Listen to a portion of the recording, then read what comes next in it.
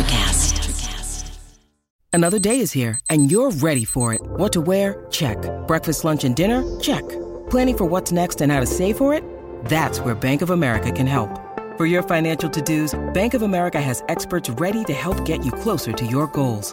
Get started at one of our local financial centers or 24/7 in our mobile banking app. Find a location near you at bankofamerica.com/talktous. What would you like the power to do? Mobile banking requires downloading the app and is only available for select devices. Message and data rates may apply. Bank of America N.A., member FDIC.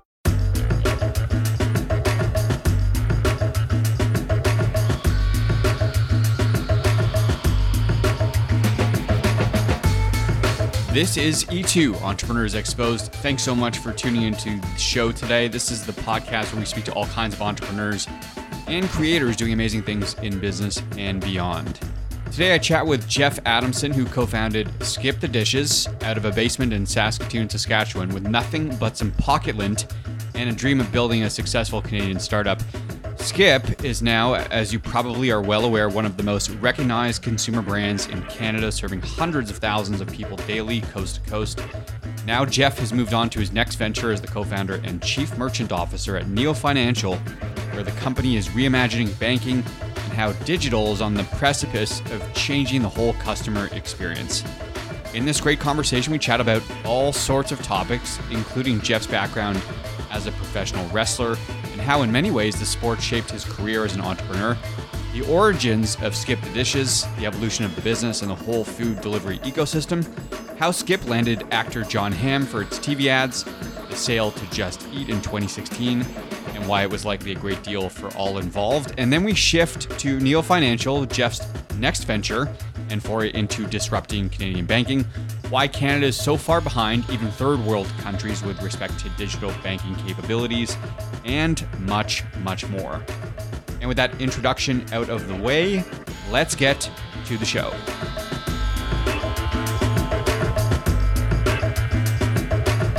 Jeff, welcome to the show. I think where it makes sense to start is your wrestling background. When did you first get into competitive wrestling? I got into wrestling, I believe, when I was 5 or 6 years old. I think it was like 1991 is when I first started wrestling. I think I played hockey for maybe a season, and then I got into wrestling right after that. What was it about wrestling that was inspiring, and why did you decide to leave the hockey behind? Well, I stuck with multiple sports for quite a long time, but I think the thing about wrestling, like I didn't come from a wealthy family, and I think it was probably pretty difficult even just to support hockey. Like hockey is unbelievably expensive now as I'm a parent and I start looking at what things cost. And so wrestling, I believe the yearly membership fees were $25. Huh. I mean, it wasn't any choice of mine. Like my parents just literally, like one day I was like, oh, I'm in a room with soft mats and we get to like play wrestle with each other. Okay, this sounds like fun. When did you realize that this was an area of sport that you excelled in and that you could ultimately compete in Olympics or Pan Am Games, for example? Yeah, it's tough. Like I think as a kid, you're a lot of things I think are just decided for you by your parents. And I think for me, I was in a few different sports and, I think I did okay in some of them, but I don't think like hockey didn't really come natural to me. And, I was in baseball, basketball, soccer. I was on the canoe and kayak team. So it was, I did a bunch of different things, and my parents, I think, were just trying to find out like what's gonna stick. And I know that with wrestling, I really did not enjoy it for a long time. Like it's a pretty emotional sport, I think, for a kid. Like it's quite stressful. I used to get the worst butterflies before competitions. Like I used to get like my stomach would just like want to turn upside down, and my parents would have to like drag me to competitions.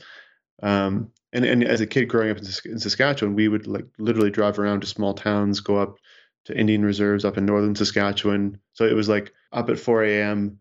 and then driving 6 hours to, some like really remote community in northern Saskatchewan to be there to compete for 10 a.m. and then compete and then drive back that same day.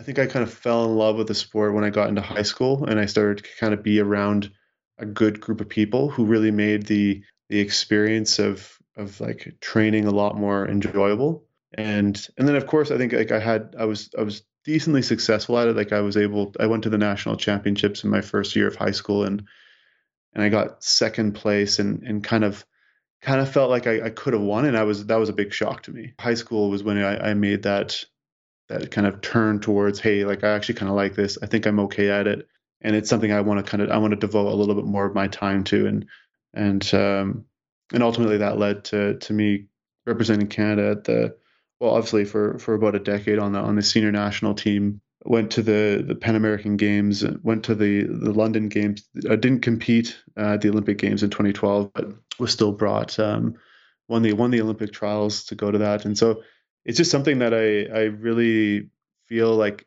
I've benefited a ton from because it's so difficult. Having been through that, now I look back and I'm like, nothing is going to be as difficult as what I've already kind of had to do with wrestling, and so that helps keep me pretty grounded and give me perspective whenever I go through some difficulties that we all inevitably do. Interestingly, I want to touch on what you just said. So you've got a quote on your Team Canada bio that says, quote, "Once you've wrestled, everything else in life is easy." And that's by Dan Gable. So who is Dan Gable? What does this quote mean to you? And how does it resonate in the context of being a startup founder? Dan Gable is like considered one of the best wrestlers of all time, and he was particularly known for his mental toughness and his determination and his grit. I think he won the Olympics, I think, in the 70s for the U.S. And my dad and a couple of his friends went, and I think they drove to New York City and to watch the World Championships. And that my dad actually got me a poster signed by him and brought it back and gave it to me. And that was kind of something that felt like it was pretty cheesy at the time. But then now because I was young when he gave it to me, but then having kind of been through everything with wrestling, definitely I feel like it's true. And obviously I'm only 35, so I probably have a lot of difficulties ahead of me. But at least up until now, I can definitely say that I don't think I've ever been pushed as hard as I have in wrestling. Like you gotta understand, the countries that are really good at wrestling are not like vacation hotspots. We're talking Iran. A lot of the Middle Eastern countries are quite good at wrestling. Probably the sketchiest parts of Russia in the Caucasus Mountain regions of Dagestan, Ossetia, Chechnya, Mongolia is their national sport. There's a few African countries that it's their national sport. India is getting incredibly good at it now. And then the states that are the best at it are the Midwestern states in the US. And so like the places that I was able to go and compete in the kind of the training that you have to put yourself through in order to compete at the highest level is incredibly, taxing. And then on top of that, you have to, do it at your weight class. So there's usually a component of getting down to your weight that's involved in addition to the difficult training. So it's but you know what? Like, and I wouldn't trade any of those difficulties for anything easier because it really does kind of level set your some perspective. Because no matter how hard I work, however, whatever I end up doing, I can always look back and be like, I've kind of done difficult things before, and so this isn't as bad as something that this isn't as bad as having to go to you know Maracaibo, Venezuela, and lose 20 pounds in 24 hours and compete in 36-degree heat against the toughest guys in the Western Hemisphere of the planet. So it's like I think I can get this project done on time. Mm-hmm. You mentioned the mental toughness, grit, determination in the context of wrestling. Are these character traits you think are table stakes for any entrepreneur that's going to build something at scale? Oh, I mean, of course, yeah. I mean, like I'll give you a quick example of just like how, and I think it applies to almost any sport actually, Adam. And it when I was it was 2011. It was after the Pan Am Games. I really felt like I needed to kind of level up in kind of leading up to the 2012 Olympic Games. And I went to Russia. Well, I did kind of a tour. I went and competed in Spain and then flew to Russia. And like this is the not like downtown Moscow. This is like flew into Moscow, then from Moscow flew into Makhachkala, I think is what the city is called, and then flew from there to a city called Vladikavkaz. And you're basically, this is kind of like it almost feels like you're traveling back to medieval times, and it really showed me that you've got these people who are living at a quality of life far, far below what we would even consider low here in Canada. They're able to enjoy what they're doing and to really, I think, apply themselves at 100% to their craft. And I look at some of the best entrepreneurs, they're the ones that a lot of them aren't living lavish lives. They really just kind of dedicate and apply themselves 100% to their craft, or to their mission at the company. And so for me, when I think about founders and early startup employees, like it's very much the same. You can be miserable the whole time, and you can, like, if you can't get over some difficulties, then you're not really going to last very long. But I think the one thing that is common, and kind of back to the Russia example, is that they love what they're doing. Like they are spending kind of almost every waking moment dedicated to getting better at it. And it doesn't really feel like obviously it's really difficult work, but they don't really see it as like hard work. Like this is kind of like what they do. And a lot of the best founders that I've been fortunate enough to meet, they look at it and they look at what they're doing, and they're working 12, 14, 16-hour days, and they can continually do it day in, day out, and they're not burning out. I mean, some of them do, but many of them don't, because this is just kind of like, this is their thing. Who are some of those founders that you're referring to? Can you share any names? Oh, I've been fortunate to work with 4 other incredibly gifted founders just through Skip, and that was Chris Samare, Josh Samare, Dan Samare, and Andrew Chow, and then a number, like ton of the core team at Skip were ex-athletes and incredibly dedicated people. And then now at Neo, we've brought so it's Andrew, and then Andrew Chow, and then another founder, Chris Reed, who's just a brilliant engineer. When I look at like other founders in Canada, a lot of them, like I think of the most successful startups in Canada, like no one really talks about, like Wave Accounting. Mm-hmm. Those guys, I think, were acquired for about $400 million US. The crew over in Calgary here at Solium was acquired for over $1 billion a couple of years back. And yeah, they just this is something that they enjoy working on. Good segue. Let's talk about the origins of Skip. So this takes us back to 2012. The Samare brothers started working on this before you, Daniel, and Andrew joined as co-founders. Is that correct? Yeah. It was Josh. Josh was working in London as a banker, and he had seen that there was a lot of these people who were using food delivery to kind of add more time to their day.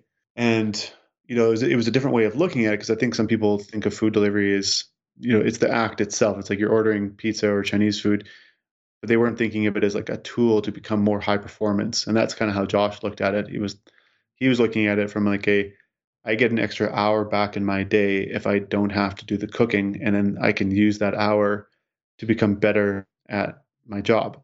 Mm-hmm. And a lot of the people I think he was exposed to in London thought that way as well.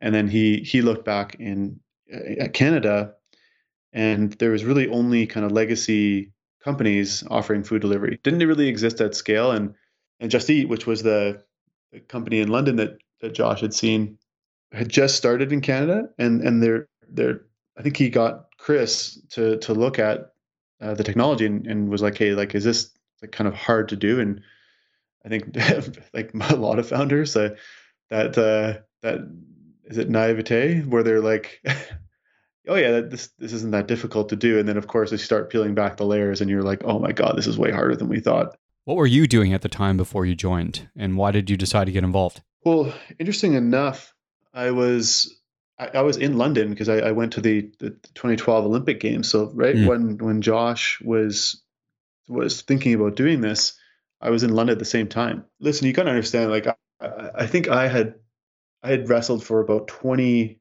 years straight. Like I had, and I think at that point I was like, okay, I think this is kind of my last kind of kick at the can. Like I think it's time for me to start athletes say like a real life.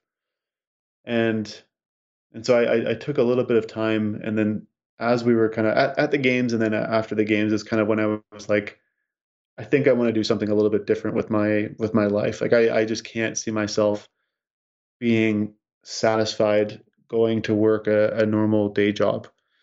So when I got back and I connected with Josh and Chris, and they told me a little bit about what they were thinking, my first question was, what the hell is a startup?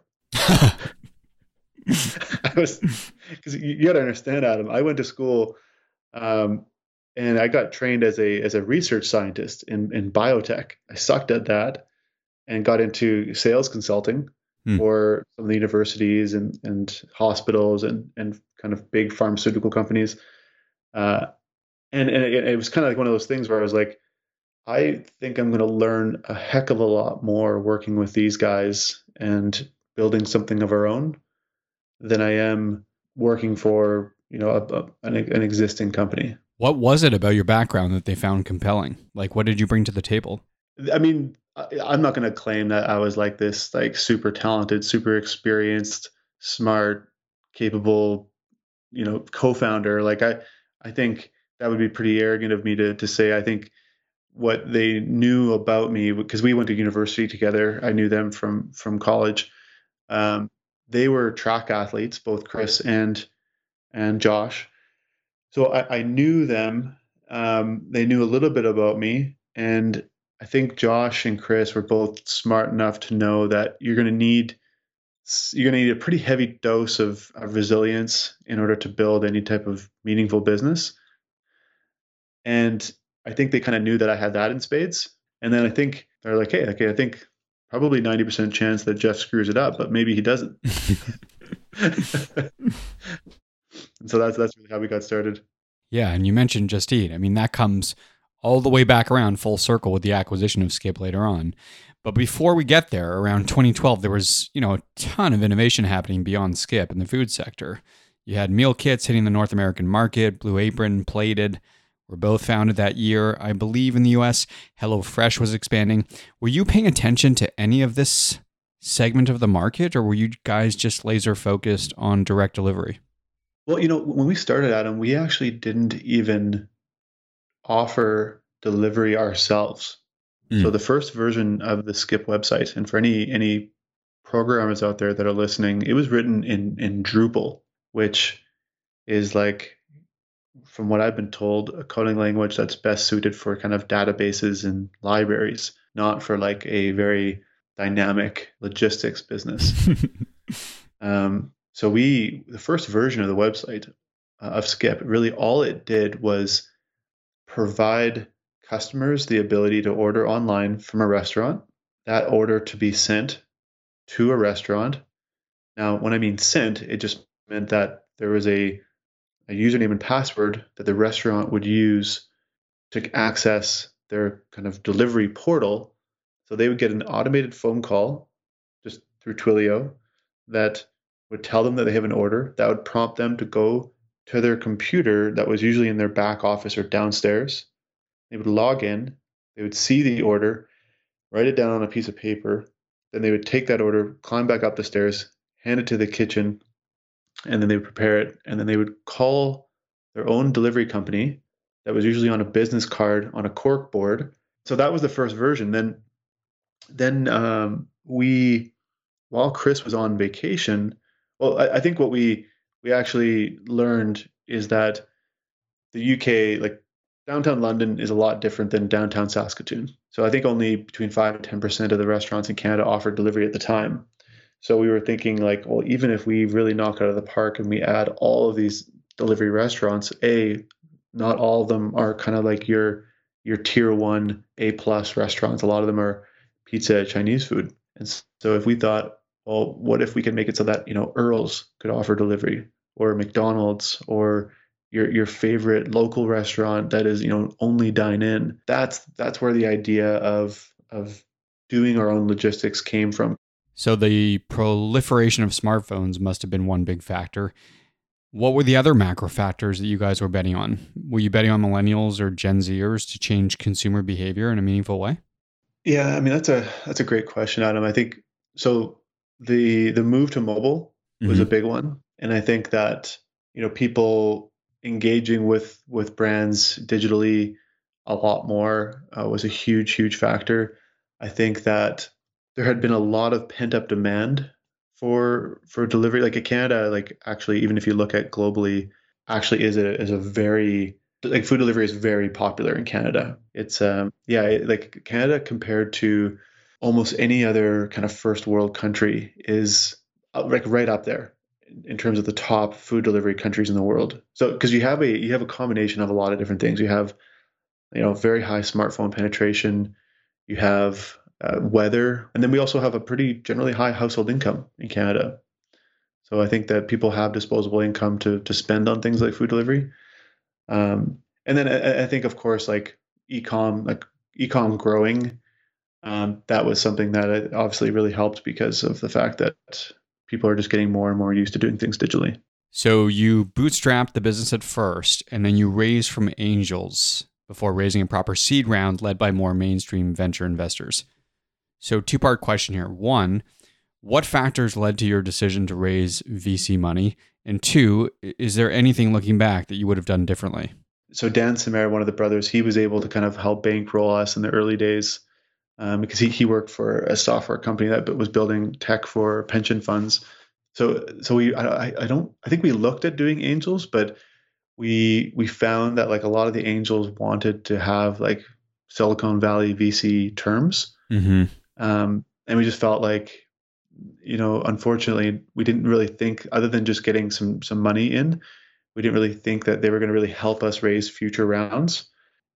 And so I think kind of interesting story about our first round, we were begging and pleading with investors to kind of write us a check because we knew that if we wanted to build Skip into a meaningful size, and by meaningful I mean big enough that people were going to notice that you can build a great company in the prairies. Like there hadn't been a really big tech exit out of Manitoba or Saskatchewan that we could remember. Hmm. And for us, like the thing that we had a little bit of a chip on our shoulder about was you've got all these bright people and not a lot of companies that they can go and work at.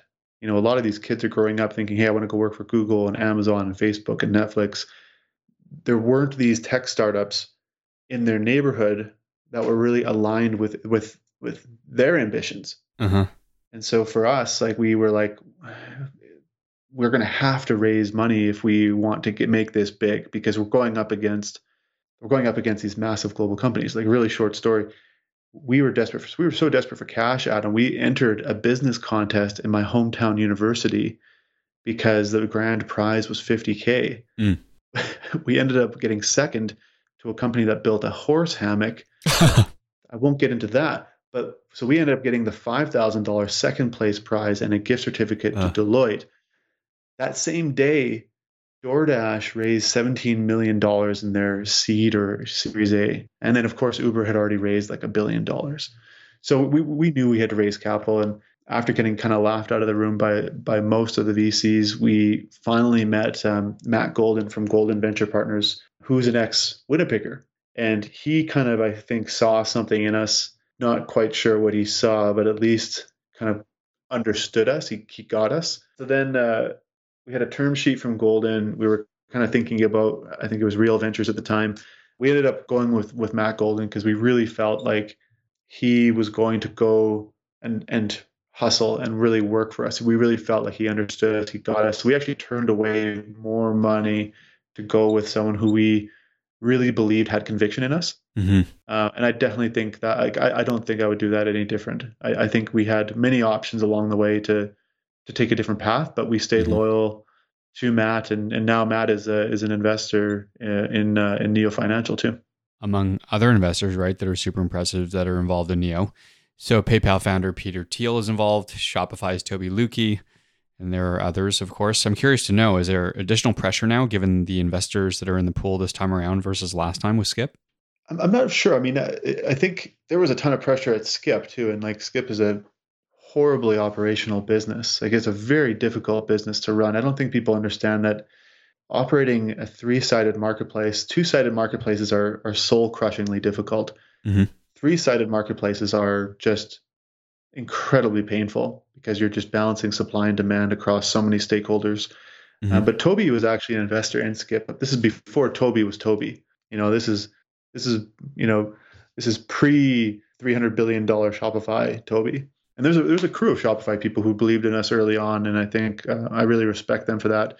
This time around at Neo, I mean, I don't think we would want it any different. I don't think we would want any less pressure on us. I feel like you kind of need that. I mean, in Canada, like we're talking about a $500 billion market in Canada alone in the banking industry. Hmm. The size of the prize is just absolutely massive. And we know that we're going to need some real heavy hitters behind us to really put a dent in this, or at the very least, push the entire banking industry to innovate and provide Canadians with something better than they have right now. Well, we will get into Neo in more detail in a moment, but before we do that, let's just wrap up on Skip. So you closed from Golden, and then I would imagine expansion becomes a priority. You move into the US. We talked about markets earlier when we were chatting before the show, Australia, Western Europe, etc. What were some of the challenges here as you expanded? And you ultimately pulled out from the US, correct? Yeah, and I think that I mean I've got a lot of respect for founders that go south because it's such a big market. You do need a ton of money to do it, and for us, I actually think that we could have listen. Skip was the first food delivery, like tech-enabled food delivery business to really reach profitability globally, founded right here in Canada. And I really do. I mean, we didn't know it at the time, like kind of how our approach was relative to others from like a high detail internal perspective. Hmm. But now looking back, I definitely think if we had a huge war chest, I feel like we actually could have won the US. Or at least we would, I mean, most likely we would have been locked in a pretty bloody battle with DoorDash. Hmm. But I mean, we went head to head in Canada with Uber, DoorDash, and Just Eat, and came out with I think close to 80% market share when I left. So I really think we could have. I think what we found though is we realized how big the market in Canada actually was. Like we were already kind of into the billions of dollars in kind of GMV in Canada and still growing like 30% sometimes per month. So it was kind of like we're in like 5 states in the US, and the prize is big there, but at the same time, like if we had kind of already wrapped up Canada and Canada was down to growing, like single digits per month, then I think it would have been like, okay, we got to go and we got to blitz the US. But Canada was still going gangbusters. So we ended up just doubling down on Canada, really kind of securing the lead in Canada, and then helping Just Eat expand globally into, or kind of enabling, like taking our logistics to Australia, New Zealand, and Western Europe. Hmm. Looking back on that competitive landscape in Canada, you mentioned you get to 80% market share. You're pushing aside DoorDash, Uber Eats, etc. What do you attribute that success to? Well, I mean, like, listen, it takes a whole bunch of things to go right in order for anyone to pull something like that off. And I think, if I attributed it to anything other than great luck and great people, I think I would be kind of probably misspeaking. Um, so I think what we were able to reveal is that there are a ton of incredibly talented people everywhere here in Canada. Like we were able to find people who were stocking books at Indigo and waiting tables at a coffee shop and turn these people into world-class product managers, sales reps, ops managers and directors, VPs. And I think it's to see that transformation that occurred with these people, to see how they have been able to level up again and again and again. And you're just like, man, like there is no ceiling on some of these people. We started with the mid markets.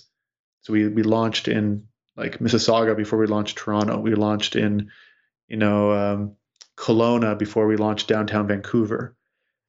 So by the time we kind of entered these markets, we kind of really knew what we were doing, and we were able to kind of execute pretty well. But it really came down to like that great team, and we're really, I mean, incredibly fortunate that some of these people, work with us today at Neo. I think at this point, people are well acquainted with actor Jon Hamm as the lead spokesperson for Skip. The ads are incredible, by the way. How did you land John, and what was the courting process like? So the original national TV ads we did, I remember we almost got in a fist fight as founders over it. Because Josh, our CEO, like he's like a brilliant lateral thinker, and I don't think he likes going after very obvious ideas, and it was a huge risk. So like he was basically ready to punch us in the face if we were going to go ahead and buy up national TV ads. And he was right. I mean, there was a huge risk and it may not have worked. But our original TV ad, literally, it was Andrew and I in my 1-bedroom apartment in Winnipeg, trying to think of like what should we do for a TV ad. And so we basically created our first national TV ads. I think it had a $15,000 creative budget on it. It was literally completely stock footage. It was like they were really, really bad. If they, I don't know if anyone can even remember them, but that was really what catapulted us. It was actually our best return that we'd ever gotten was actually on those ads. But the Jon Hamm ads, I remember we were kind of in talks between Jon Hamm and two other Canadian A-list actors, and one of them timing didn't work out, and then the other one he wanted free, like full creative license over the process. So it was kind of like you hand him a bag of money. Yeah, so we were a little bit hesitant to go with like the bag of cash, and then you just get your content a couple weeks later, and there you go. Although that could have worked out even better. And then so I think with Joe, and then our marketing team, and like I can't take any credit for it. This would be Kevin Edwards, who's now our CEO, Kendall Bishop, who's a marketing director at Skip and long time Skip employee. I think they were the two that really ran point on the whole process and basically trying to figure out what angle should we take. So the kind of pretend Canadian angle was something that they came up with. So to be honest, like I wasn't super involved in it, but I was supportive of it. Especially seeing how much that raised our profile in Canada. Now people talk about it a lot. Yeah, so everything related to John works out. A solid success. Let's move to the acquisition. So late 2016, you sell to Just Eat, which, as I mentioned, comes back around full circle because they were one of the early partners helping you navigate the Canadian market. I assume they were the right acquirer. How do you feel about it? Maybe I'm egotistical to think this, but I think it was a very smart acquisition for Just Eat. I think it was a successful one. I think that, listen, most acquisitions go poorly. And I think if we did not have as strong as a team as we did, it would have been a disaster. Just Eat went through 6 CEOs in the time that we were acquired to when I left. So it was like a revolving door, and very, very challenging environment to grow rapidly in, especially you've got a pretty unconventional startup team. Like we do things pretty differently. I think in terms of our approach to growing a business, Just Eat was a publicly traded company on the London Stock Exchange. So it had all the recipe or ingredients of a train wreck. But because of the fact that we had such a great team, we were able to pull it off. And of course, like I think we had a great strategy, and I think we were able to execute and not get distracted by things. But I mean, it all comes back to the team. Well, it's a great story and you tell it well. Let's dive into the Neo Financial stuff in the last 15 minutes or so. So this is my own anecdotal assessment of traditional banks here in Canada, just as a consumer. Banks are slow, right? They're not very innovative, unresponsive typically to consumer needs, and mired in a ton of legacy regulation. So I'll put forth that hypothesis. Am I about right? And what are you guys trying to solve here? Yeah, I mean, not to pick on the banks because, they're doing a lot of good for Canadians. It is pretty easy to pick on them, though, that being said, because, they do, churn out like so much profit off of the backs of Canadians, like $50 billion a year. And kind of on the foundation of technology that, is kind of inherently built in the 1950s on a coding language called COBOL. So it kind of checked a lot of boxes in terms of an industry that we felt was in need of a refresh for Canadians. And so for us, like it definitely felt like an industry that, even if you look at Skip, I think Skip was in part successful because we were just applying ordinary modern technology to an industry that had kind of shunned technology in the past. Like the restaurant industry was the first, like they actually said no to the telephone originally. Like why would someone want to call a restaurant? You just come and you just go to the restaurant. And so you look at the banking industry and it kind of has that similarity where, a lot of friction. There's a big prize, but kind of the experiences and the features and functionality that customers are getting from their everyday apps, the Amazons, the Netflixes, the Uber, like you can press a button and a vehicle shows up 5 minutes, it'll take you anywhere. But like what button is there for you to do everything that you want to do with your money? So that to me was kind of like a bit of okay, I definitely think that there's something there. It just comes down to like, okay, well then what is the strategy then? What is our approach that is going to leverage our strengths as a founding team and that is going to give us like a fighting chance at breaking into this market?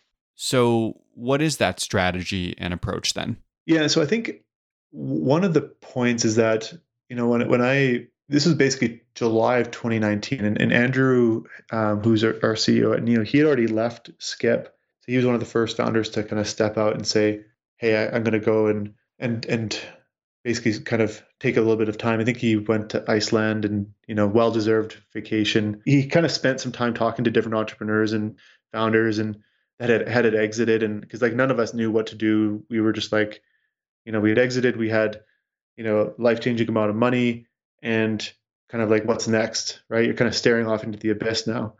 And I was like, well, what do people normally do? And he's like, Jeff, like, a lot of them just kind of get into real estate. Yeah, a lot of them they don't really do a lot. Like some of them just they lose the fire.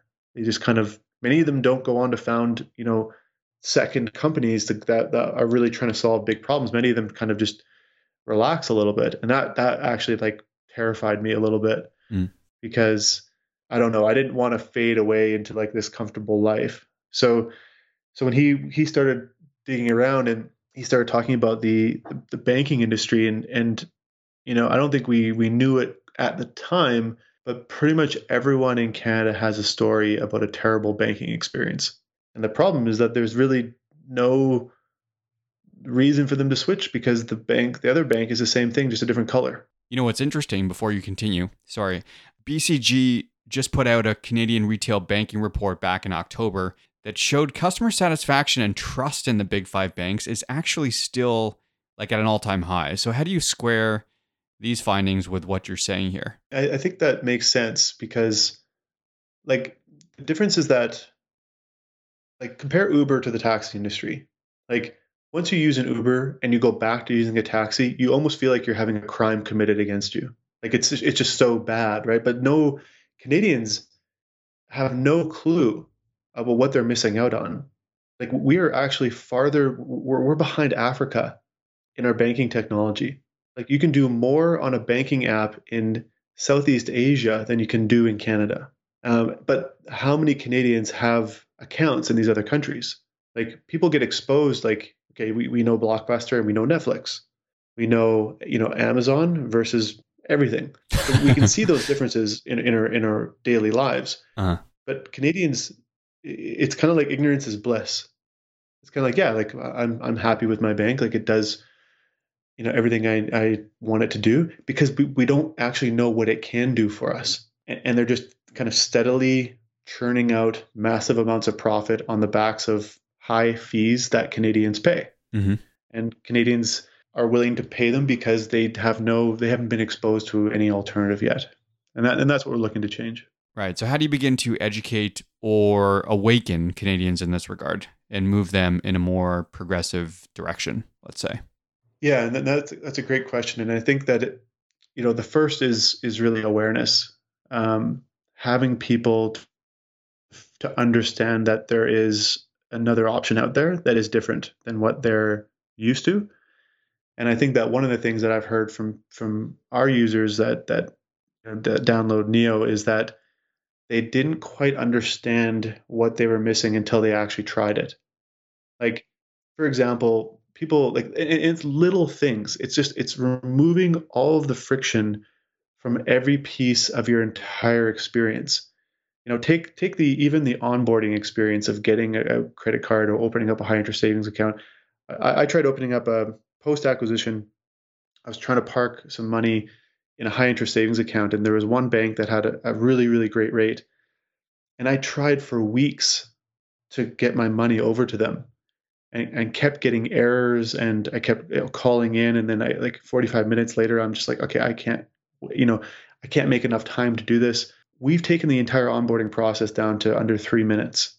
So like literally it's like opening up a Netflix account. You download Neo, and we partner with thousands of retailers across Canada. There's going to be you're going to walk into a coffee shop. You're going to be able to actually see that this merchant is on Neo, and then customers can download Neo in under 3 minutes, get approved, instead of having to because you have to verify someone's identity for legal reasons. Mm-hmm.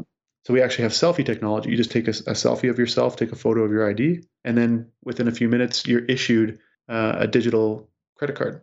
So basically, the way I think about it is you can order a coffee, go through the whole onboarding process, and then actually tap with your phone and pay for that coffee before it's ready. Now, that's just one area. Then you think about, okay, well, what are the other friction points? Paying your bill. We've made it so that we actually give them notifications like regularly about payments that are coming up. And then instead of having to get people to like type in different amounts, we actually pre-populate the amounts and say, hey, do you want to avoid all interest charges? Just tap this one button. We've built the entire infrastructure of Neo from the ground up ourselves. We haven't taken off the shelf products and stitched them together. We've kind of done it the hard way.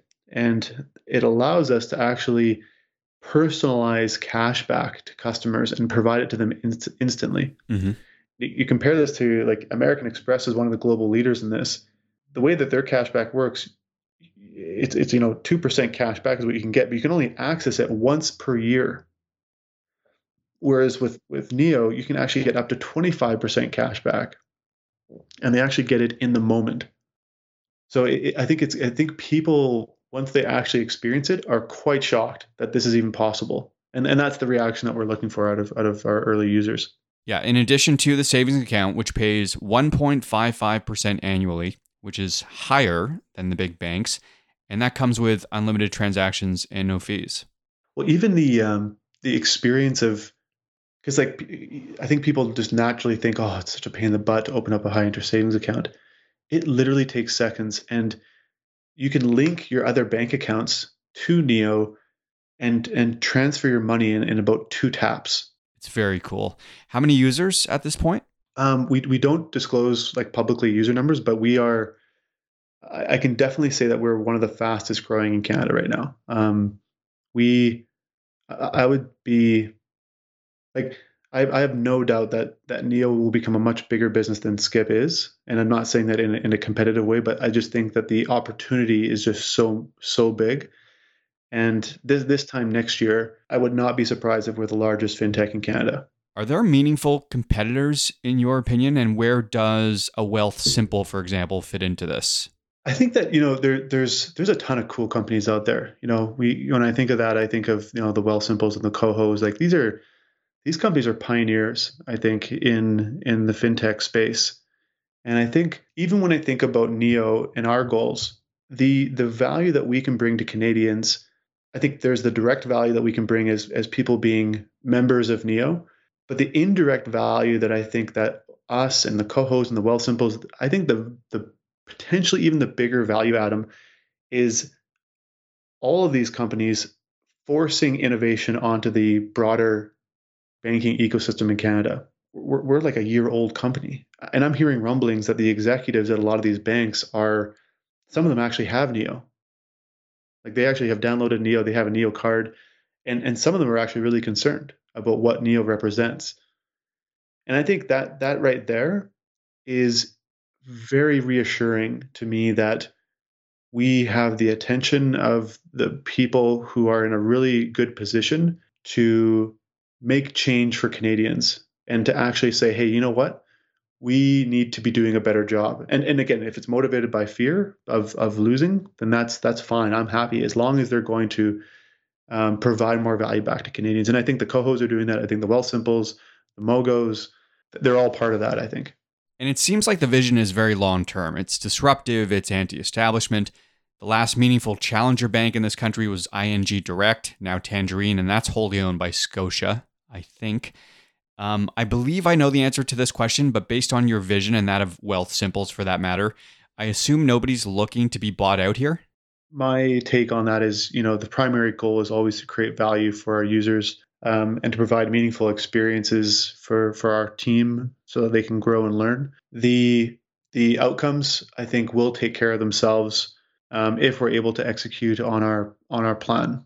And I think that if we can create value for millions of Canadians, then there will always be a buyer. But that the primary goal is not to be acquired. The primary goal is to create value. Our belief is that digital banking will eat banking eventually. So we're betting on digital. We're betting on mobile, and we believe that we were going to be the best at that. neofinancial.com for more info on Neo, and obviously Skip the Dishes, which is alive and well. At skipthedishes.com, people can download both of these apps everywhere. Where else can people connect with the team or you personally, Jeff? Yeah, I think the best place, and obviously, like we love getting feedback. So definitely go to neofinancial.com and download, try Neo. Give us your feedback. You can reach me on probably LinkedIn or Twitter. LinkedIn is just Jeff Adamson, and on Twitter is at Can Adamson. So I think, we are going to need the support of Canadians if we're going to pull this off. And I really hope that people give us a try and let us know how we can be better, because I think it's really important that we, help Canadians get out of. Right now, 50% of Canadians are about $200 away from insolvency, and yet the banks are making $50 billion in profit per year. So I think there's an imbalance here that I think that we as Canadians have an opportunity to change. I'd like to think that that's us, but that's really up to Canadians to decide. And the only way we're going to do that is with their help.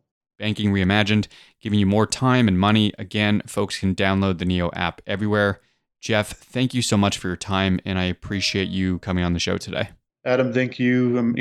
I appreciate you. I'm grateful to be on your podcast, and I hope your listeners got something out of this. And all the best to you as well.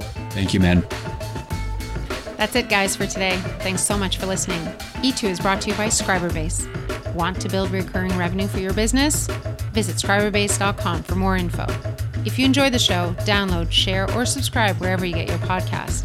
You can also visit us at glow.fm/E2 to become a supporter. Until next time, make today count with whatever it is you're working on.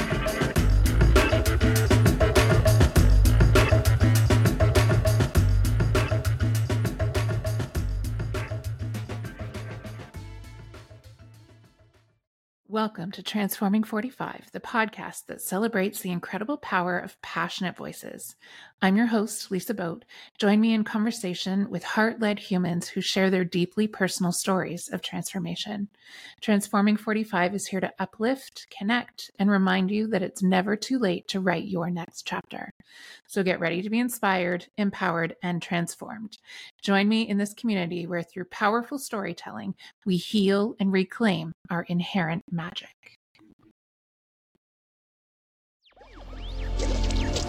Electricast. Hey there, I'm DC. I host the rock podcast, Back to the Arena, The Interviews. It's about a 30-minute podcast where I talk one-on-one with a band who has released new music. You can find us on all the best podcast sites like Spotify, Apple, Google, iHeartRadio, and more. If you're a rock fan like me, subscribe today to Back to the Arena, The Interviews. Electricast. Electricast.